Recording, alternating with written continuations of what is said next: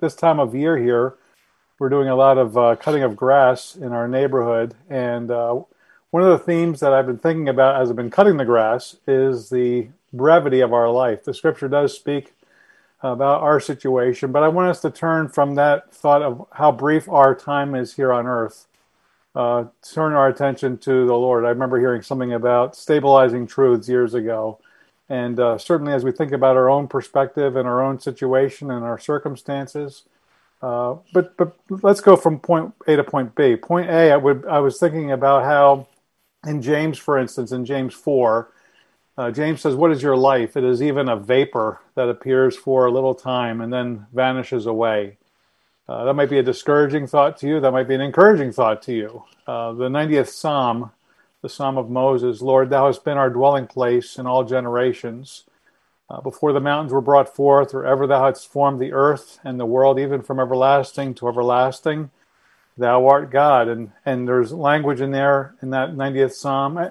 And don't bother turning because I'm going to be going quickly. So if you're going to turn quickly. But in that 90th Psalm, he talks about how 1,000 years in his sight are as but yesterday when it is past, and as a watch in the night. In the morning it flourisheth, it grows up, and in the evening it is cut down and withers.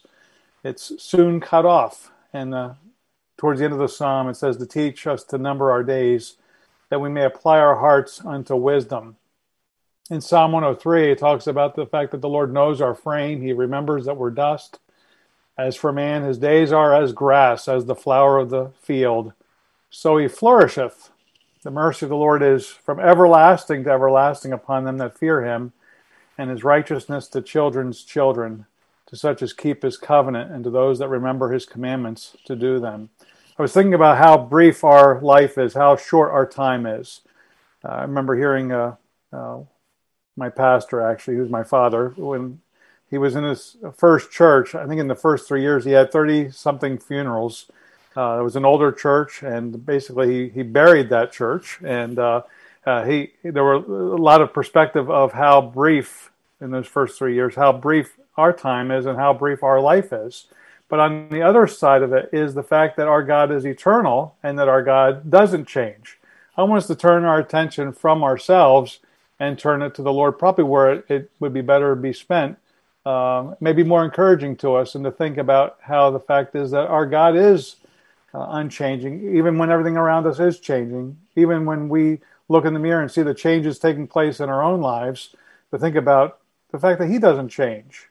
We remember that portion in Exodus 3, how the Lord said to Moses, "Tell them that I am, and he doesn't change." We sing sometimes in our little church about the fact that God doesn't change.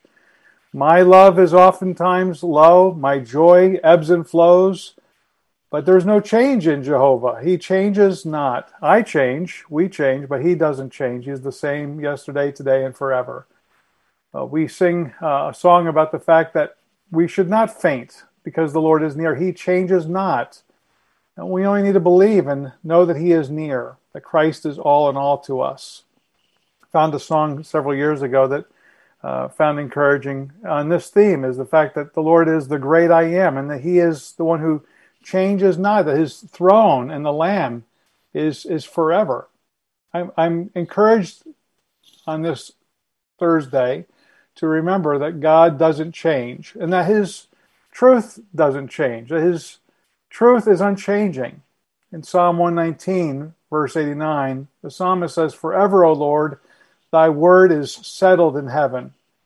And our Lord Jesus, in that high priestly prayer, which I would commend you to think about even for these kinds of prayer meetings, is he said and prayed, "Sanctify them through thy truth. Thy word is truth."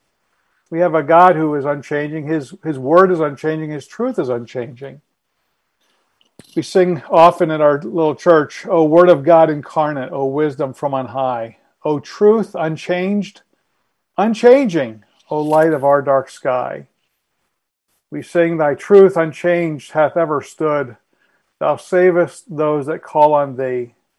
To them that seek thee, thou art good. To them that find thee, all in all." God himself is unchanging. God's truth and God's word is unchanging. but also God's love is unchanging. We sing an old hymn, if thou but suffer God to guide thee, and hope in him through all thy ways, he'll give thee strength whate'er betide thee, and bear thee through the evil days. Who trust in God's unchanging love builds on the rock that naught can move. I love that one old hymn, oh, the deep, deep love of Jesus, spread his praise from shore to shore. How he loveth, ever loveth, changeth never, nevermore. Love that end of that Romans chapter 9. Love all those questions. What shall we say to these things? If God be for us, who can be against us? He that spared not his own son, but delivered him up for us all, how shall he not with him also freely give us all things? Who shall lay anything to the charge of God's elect? It is God that justifieth. Who is he that condemneth? It is Christ that died, yea, rather, even more than that, is risen again, who is even at the right hand of God, who also makes intercession for us. I love the fact that the Spirit of God makes intercession for us, according to Romans 8, but also it's Christ, the risen Christ, who makes intercession for us. He perhaps is praying, sanctify them through thy truth. Thy word is truth. Who shall separate us from the love of Christ? To continue in Romans 8. Who shall separate us from the love of Christ? Shall tribulation, or distress, or persecution, or famine, or nakedness, or peril, or sword? Nay, in all these things we are more than conquerors through him that loved us. And Paul ends that by saying, I'm persuaded that nothing shall be able to separate us from the love of God which is in Christ Jesus our Lord. Aren't you thankful to know that God doesn't change, that his word doesn't change, his truth doesn't change, his love is unchangeable? Perhaps you've heard the story that Moody would tell about Spurgeon going into a country to visit a friend who had built a new barn. And on that barn was a cupola, which he had put a weather vane with the inscription on it, God is love. And Spurgeon asked his friend, he said, what do you mean by putting that on the weather vane? Do you mean that God's love is changeable as the wind?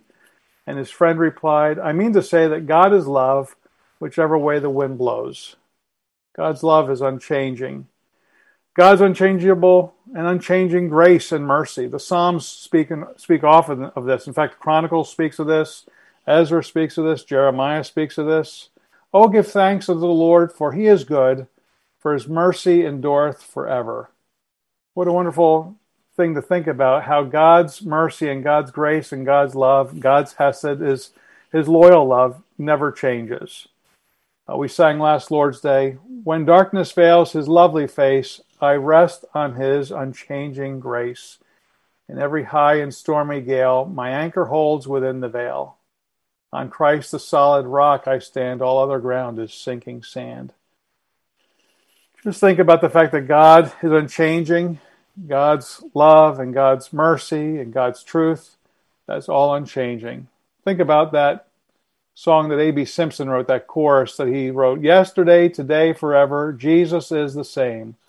All may change, but Jesus never, glory to his name. Fits in very well with that Hebrews 13, which says Jesus Christ the same yesterday, today, and forever. You know, lots of things may be changing in our world, lots of things may be changing in your life, but even all those changes, thou who changest not, we can pray, abide with me. We sing that song by a guy who lived in New Jersey, Chisholm. Great is thy faithfulness, O God my Father. There is no shadow of turning with thee. Thou changest not. Thy compassions, they fail not. As thou hast been, thou forever wilt be. In every change that we may experience in our lives, he is faithful. He will remain the same. Praise be to his name.